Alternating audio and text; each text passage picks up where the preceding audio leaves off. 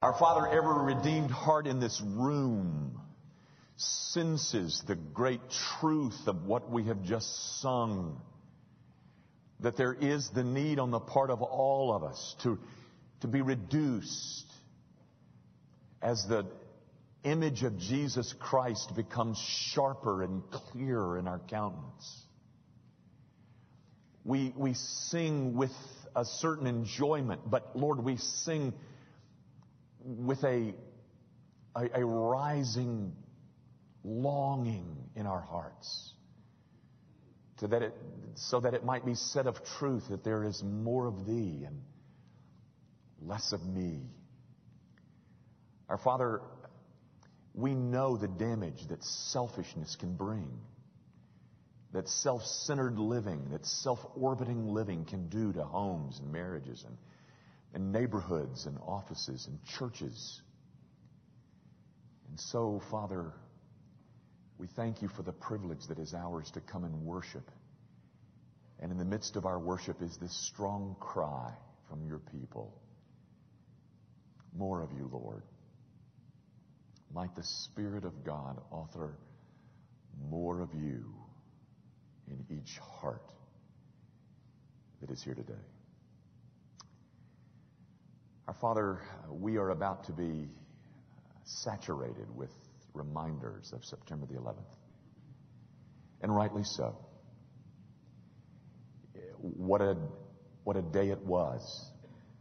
A day that surpassed even December the 7th in terms of loss of life. And Father, it was pain inflicted upon us by our enemies.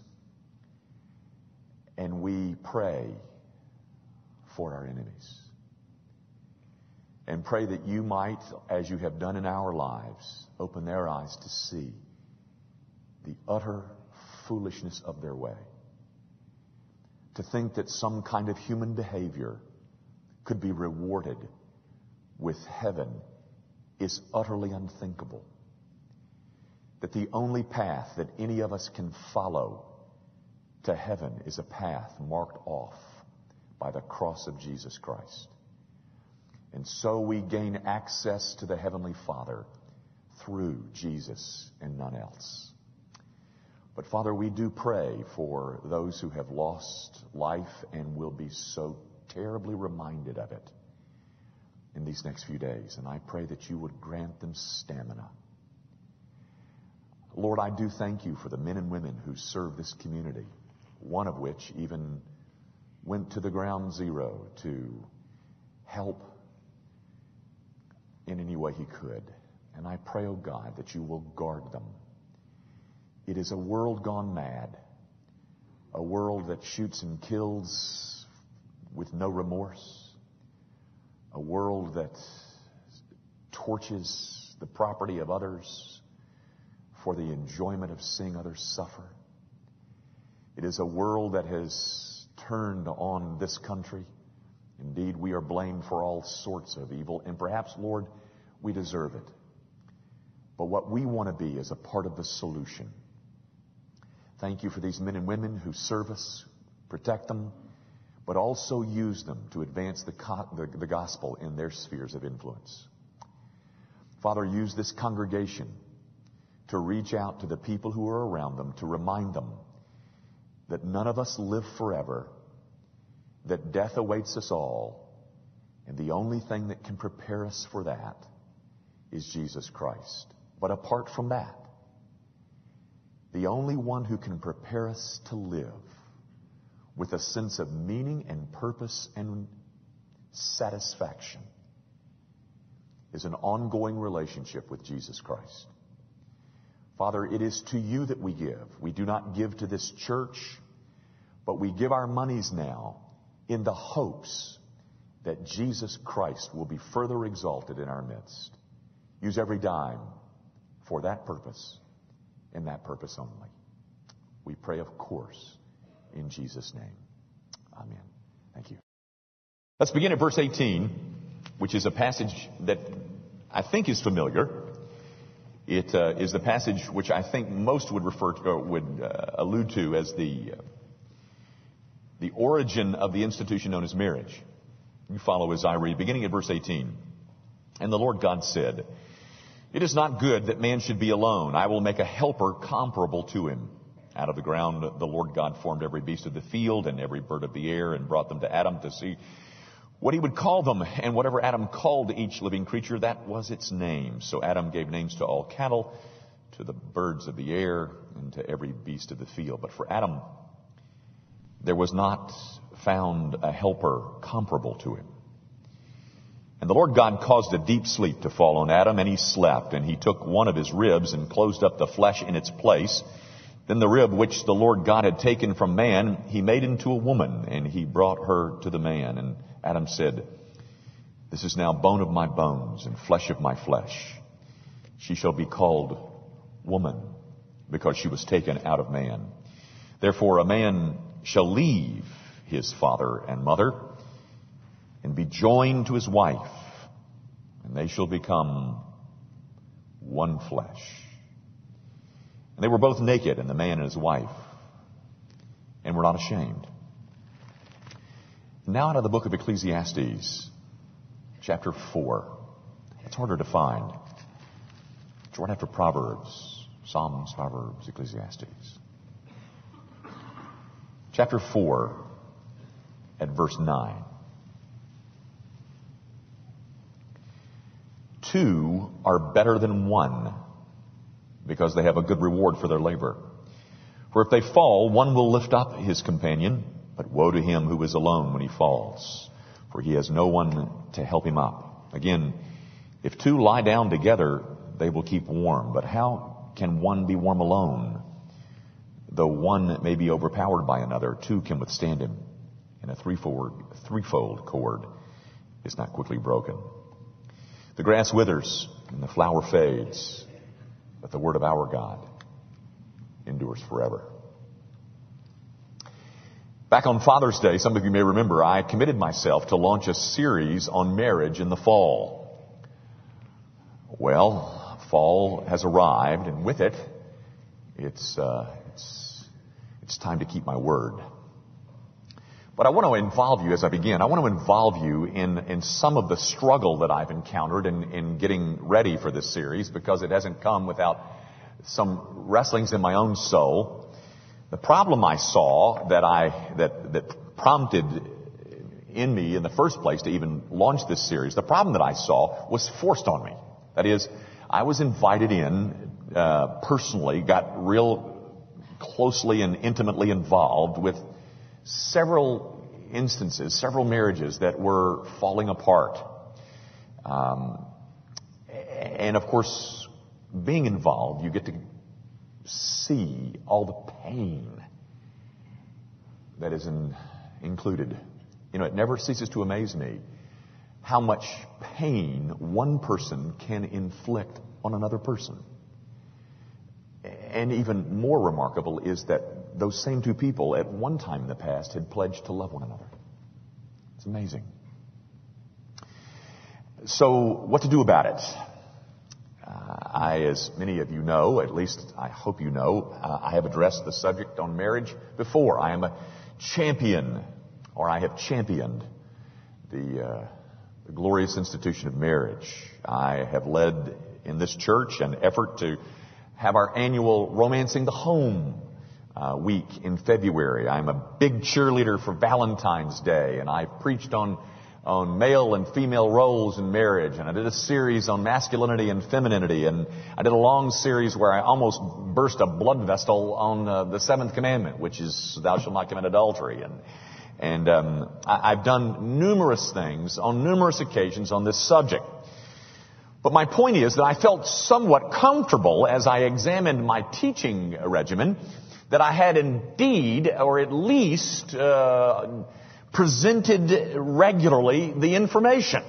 How well it was presented is another issue, but I had at least regularly presented issues concerning marriage. But therein lie my problem.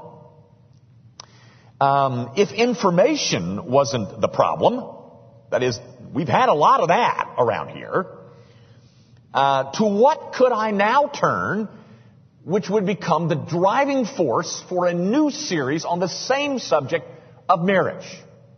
More information? Will any more knowledge help? Certainly it couldn't hurt. But will knowledge alone fix broken marriages? Apparently not. Because we have the knowledge here, ladies and gentlemen. I feel comfortable in saying that before you and God. So my frustration lie in the question as to what would it be that would really make a difference or would really motivate us in this question concerning marriage. And in the providence of God, through a conversation with a very dear brother, he convinced me that fixing marriages shouldn't even be the goal of my series. And he, too, doubted that more information would help anyway. He suggested that the more appropriate goal was to, by God's grace, seek to create a thirst for a good marriage, an appetite for this glorious institution. And may I go back and say that again. To seek, by God's grace, to create an appetite for a good marriage. So that's what I'm going to do, at least in this first installment, at least today, ladies and gentlemen. I'm aiming to do just that, by His grace, to remind you that marriage is grand. This is a glorious institution, ladies and gentlemen. I realize, as well as you do, that our culture has soured on it, and perhaps some of you have soured on it. But just because you're sour on it doesn't mean that's the institution's fault. There's nothing better than a good marriage. Yeah. I know. There's nothing worse than a bad one. And I wonder where you would put yourself on that spectrum. That is, between a good marriage and a bad marriage. But my point is simply that marriage, as God intended it, is a glorious arrangement, which I really believe you already believe. I believe you already believe that a marriage is a glorious arrangement. You already believe that. The reason I believe that you already believe that is because the data certainly bears it out. The data being in the face of mounting statistics concerning divorce. People continue to hold on to the hope that they can somehow beat the curve. Rising divorce rates have not produced declining marriage rates, even among people who have been married once before. The desire to be married is still as high when social psychologists were telling them in the 60s and 70s that it was done for. Well, it isn't. It hasn't been, and it continues to hold out the same enchantment. But the reasons that it's glorious, ladies and gentlemen, I want to suggest to you are easily discoverable. The reasons that it is such a longing for all of us, they're easily found. Biblically, the reasons that marriage is such a glorious institution. I read you two passages, and I want to go over those quickly and then close and hopefully remind you that marriage is grand. Go back to my first text that I read you out of Genesis chapter 2, verses 18 and following, as I said, is really the words of institution, the words of creation of marriage. But I want to point out three things. First of all, I want you to notice who it is that's in the driver's seat. Who it is that's making all these observations and seeing all to it that all this comes to pass. That would be God. And it's important that you notice that this takes place prior to the fall. The fall takes place when sin enters. It takes place in the next chapter, in chapter 3. This is prior to the fall, ladies and gentlemen. The point is, the problem that God specifies is not the result of sin. What is the problem that He specifies? It's the problem of aloneness. But aloneness is not the result, ladies and gentlemen, of sin. Sin hasn't even entered.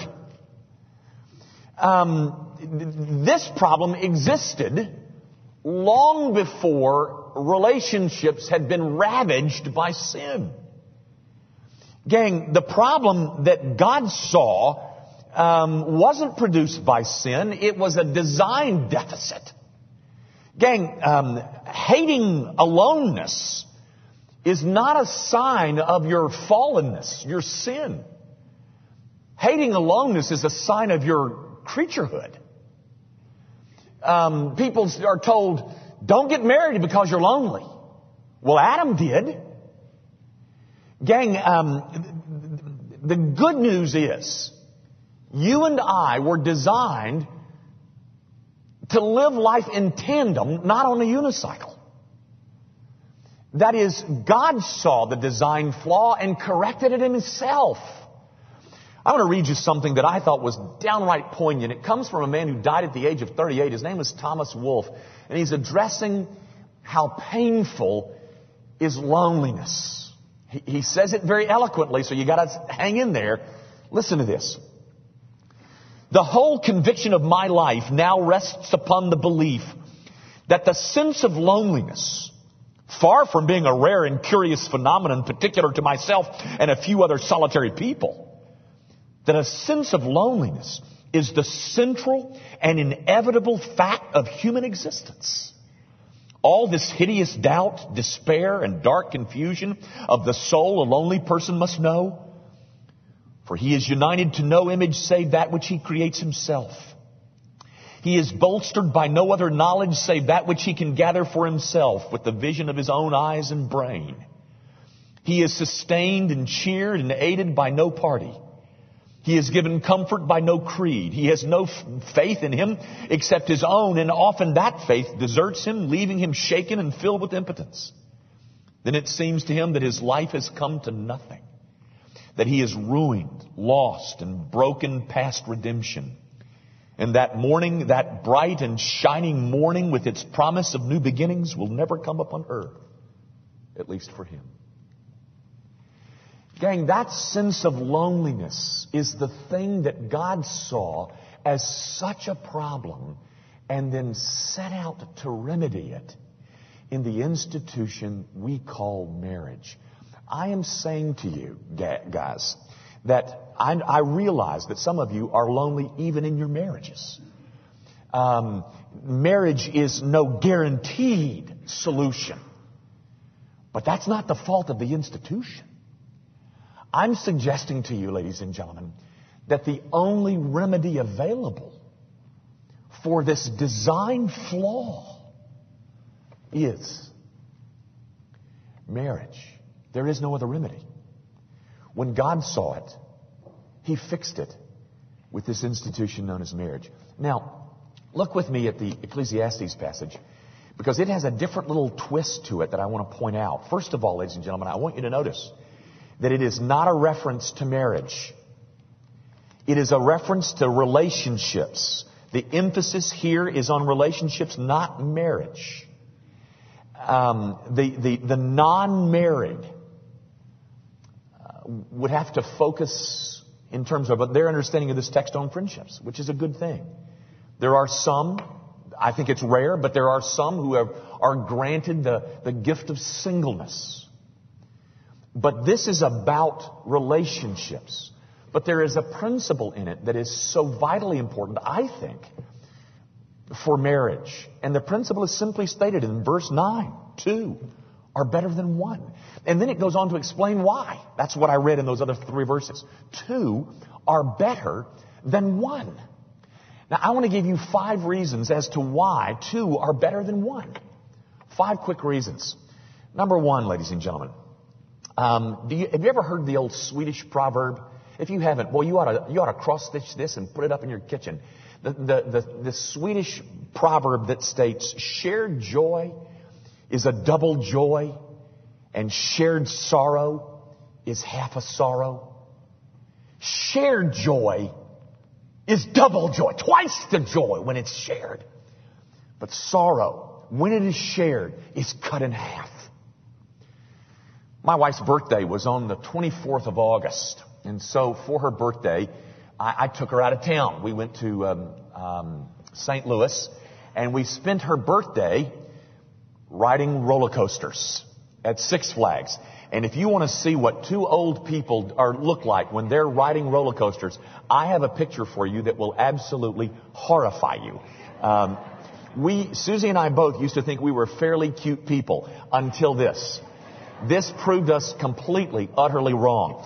But the first ride we got there pretty early in the morning at Six Flags, and the first ride we rode was this Batman thing. And, Gotham City and all, and it's the thing where your legs dangle around, they put you in this big shoulder thing, and as we got locked into of course my wife had to undo it because she did it wrong. But anyway, we finally got all locked in. But as we were getting shut down in those seats that twist all around, we noticed there was a young man that was being dismissed out the exit. And Susie and I concluded that the reason that he couldn't ride the ride is because he was too large. Couldn't fit in one of those little seats. And that was sad to us, but in the course of the unfolding of the day, we ran into him 3 times. He was dressed in and it was a hot day, he was dressed in all black with a black full-length trench coat on. And we ran into him a couple of times while the two of us were kind of enjoying our misery together and being thrown about by roller coasters. We noticed this kid was walking through that park all by himself. And that was the greatest sadness. Here we were, old people enjoying each other in the midst of doing something that we probably should have reserved for somebody much younger. But here's this kid, probably 20, walking through Six Flags on a hot summer afternoon in a long trench coat by himself. Our joy was doubled because it was shared. His sorrow was not halved because he was alone. One of the problems that I have in my marriage, you want to hear about it? One of the problems that I have in my marriage is my wife hates to travel and I love it. So she doesn't ever want to leave 9365 Wheatland, and I want to go to Bulgaria. And every now and then she gives in and goes with me. But the point is, I don't want to go to Bulgaria and see it by myself. What good is Bulgaria? Or Thyatira? I don't give a hoot, but, I don't. What good is it if I can't share it with her? Ladies and gentlemen, shared joy is a double joy. Shared sorrow is a half a sorrow. The second reason to believe that this principle, two are better than one, is true. The second reason is because of the necessity of input, ladies and gentlemen. By that I mean necessity of the input that prevents catastrophe. Gang, we gain perspective by having somebody at our side. We gain objectivity. We gain courage when the situation is bad. Having somebody close to me tempers my dogmatism and softens my intolerance, doesn't it? We gain another opinion. It's kind of like driving a car on a 2-lane dark road and trying to see objects in front of you with one headlight on. When the other headlight is on, I get to see it better. Marines are told that if they're ever told to dig in, that when they dig that foxhole, make sure it's big enough for 2. Because there's such an increase in objectivity, an increase in dealing with problems when I get input from somebody else. Listen to this, ladies and gentlemen. This is a piece of prose that I'm telling you, I absolutely am enchanted. It's very brief, so hang in there. But listen to this. Oh, the comfort, the inexpressible comfort of feeling safe with a person, having neither to weigh thoughts nor measure words, but pouring them all right out just as they are, chaff and grain together, certain that a faithful hand will take and sift them, keeping what is worth keeping, and with the breath of kindness blow the rest away.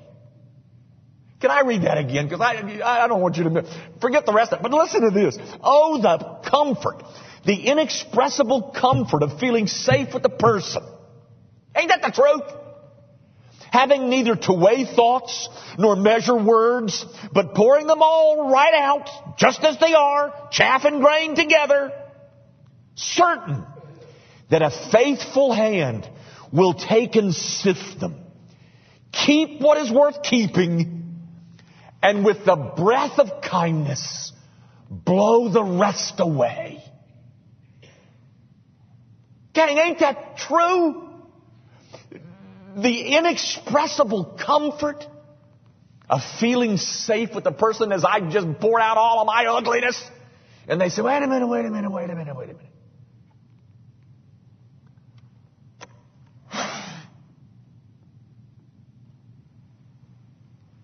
And so we look at situations and we make decisions because we've gained input and objectivity that prevents catastrophe. Oh, the inexpressible comfort and joy. Thirdly, the third reason to believe that principle there in Ecclesiastes 4 is correct. The existence of blind spots, and we all got them. I want to ask you, my friend, what are you today as a person that you would have never become without him or her?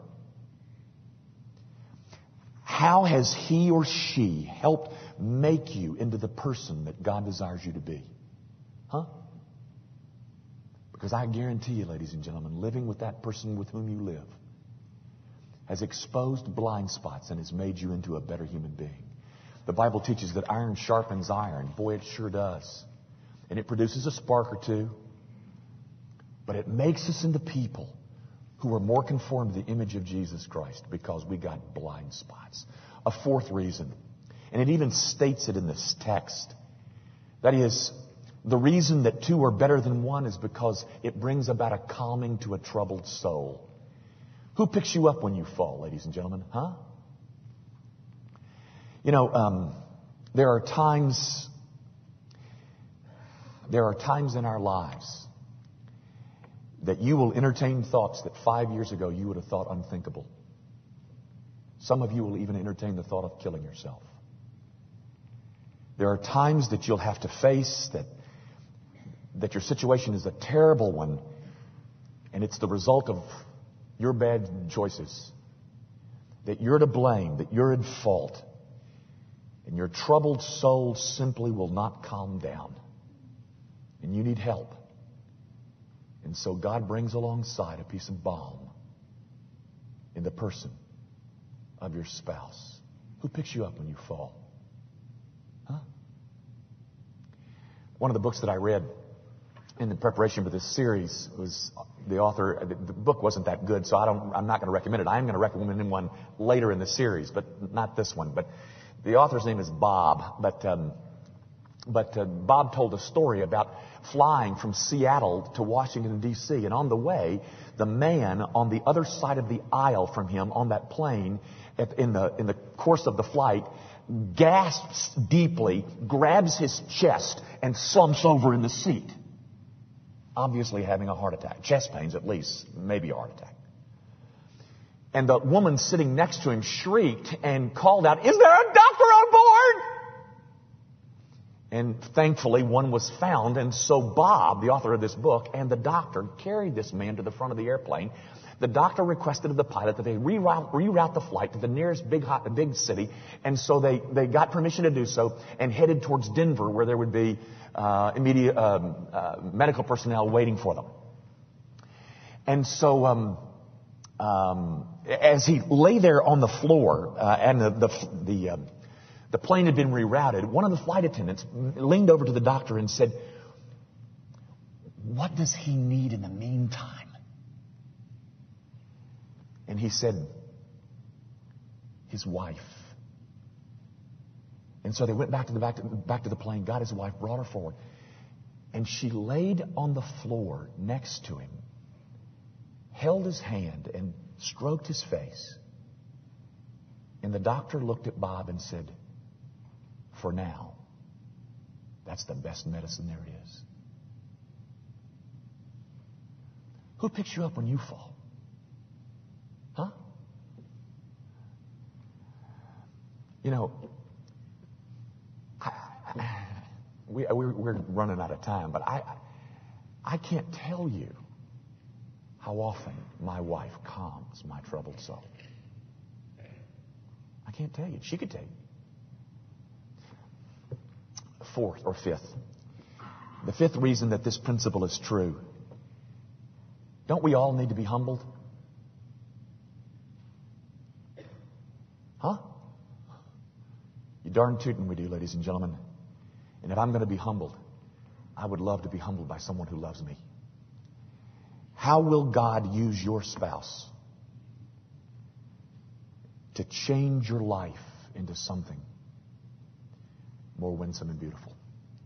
Gang, if there was a program that can guarantee that you lived longer, that you were healthier, that you would experience more happiness, save more time, make more money starting today, would you be interested? Of course you would be. You'd be a fool not to be interested. Madison Avenue is trying to sell us things that will do one of those. Americans spend billions of dollars on little gizmos and KitchenAids and exercise machines and tablets and et cetera, to try and just get one of those things. Well, I'm here to tell you, ladies and gentlemen, if the truth were known, the real pathway to achieving all of that is not found in a program. It's not found in a device nor a gizmo. It's found in a relationship known as marriage. Healthier, happier, more prosperous. It's all statistically demonstrable. Marriage, ladies and gentlemen. Don't give up on this. Don't give up on marriage. And if you have, let's work to get you back where you used to be. It's a glorious arrangement. It's designed to eliminate our greatest fear and provide so many wonderful things for us. I, in this series, ladies and gentlemen, want to celebrate with you the great provision of God in marriage. And I want to assure you that it's worth saving. It's worth fighting for. I know that lots of you have been divorced, and so you have a deeply skewed view of this institution. I understand. I know that others of you are frightened by the level of commitment that is demanded. I understand that, which means we got a lot of work to do. But let's not throw it away. It's a marvelous institution. I'll tell you one story and I'm finished. I bet you every person in this room saw this movie because it was the most widely viewed movie in the history of Hollywood.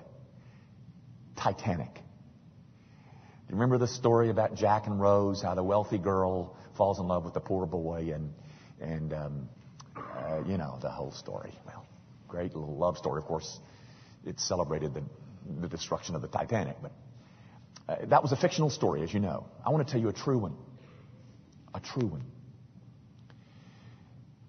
About the Titanic. It has to do with an older couple by the name of Ida and Isidore Strauss, who was an immigrant couple who made their way to America and scraped and clawed and scratched themselves and made a name for themselves. They opened a little merchandise store in New York, and they named it Macy's. And when they were getting older, they decided it was time to return to the homeland and see their relatives. And so they planned this glorious trip. And on the return trip, they would come back on this new maiden voyage of this new boat by the name of the Titanic.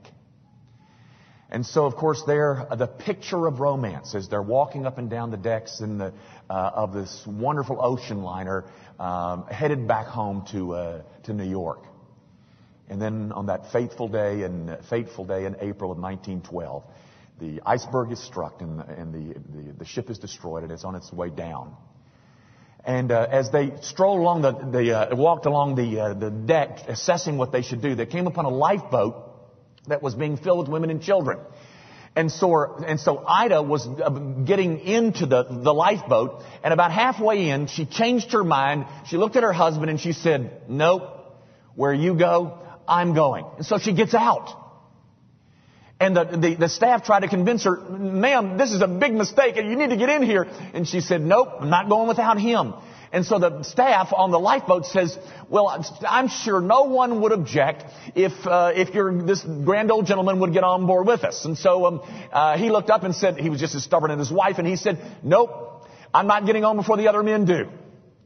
And so they looked at each other and said, I'm not going if you're not going. And so neither of them went. And so they went to a deck chair.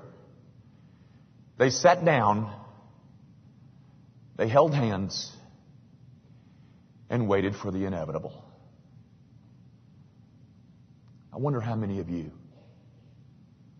would give up your seat on a lifeboat to sit in a deck chair on the deck of the Titanic.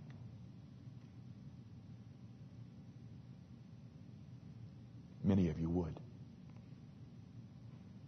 And for the rest of you, don't give up. This is a glorious institution. It's one of God's greatest provisions. May we pray. Our Father, I pray now that you will meet us at the table where we consider the greatest of your provisions in Christ Jesus the Lord. Might every heart be strangely warmed as we remember the provisions for our sin in the Savior who gave his life so that we might live. The one who lived the life that we should have lived and died the death that we should have died. We celebrate his work for his people now. And we do so in Jesus' name. Amen.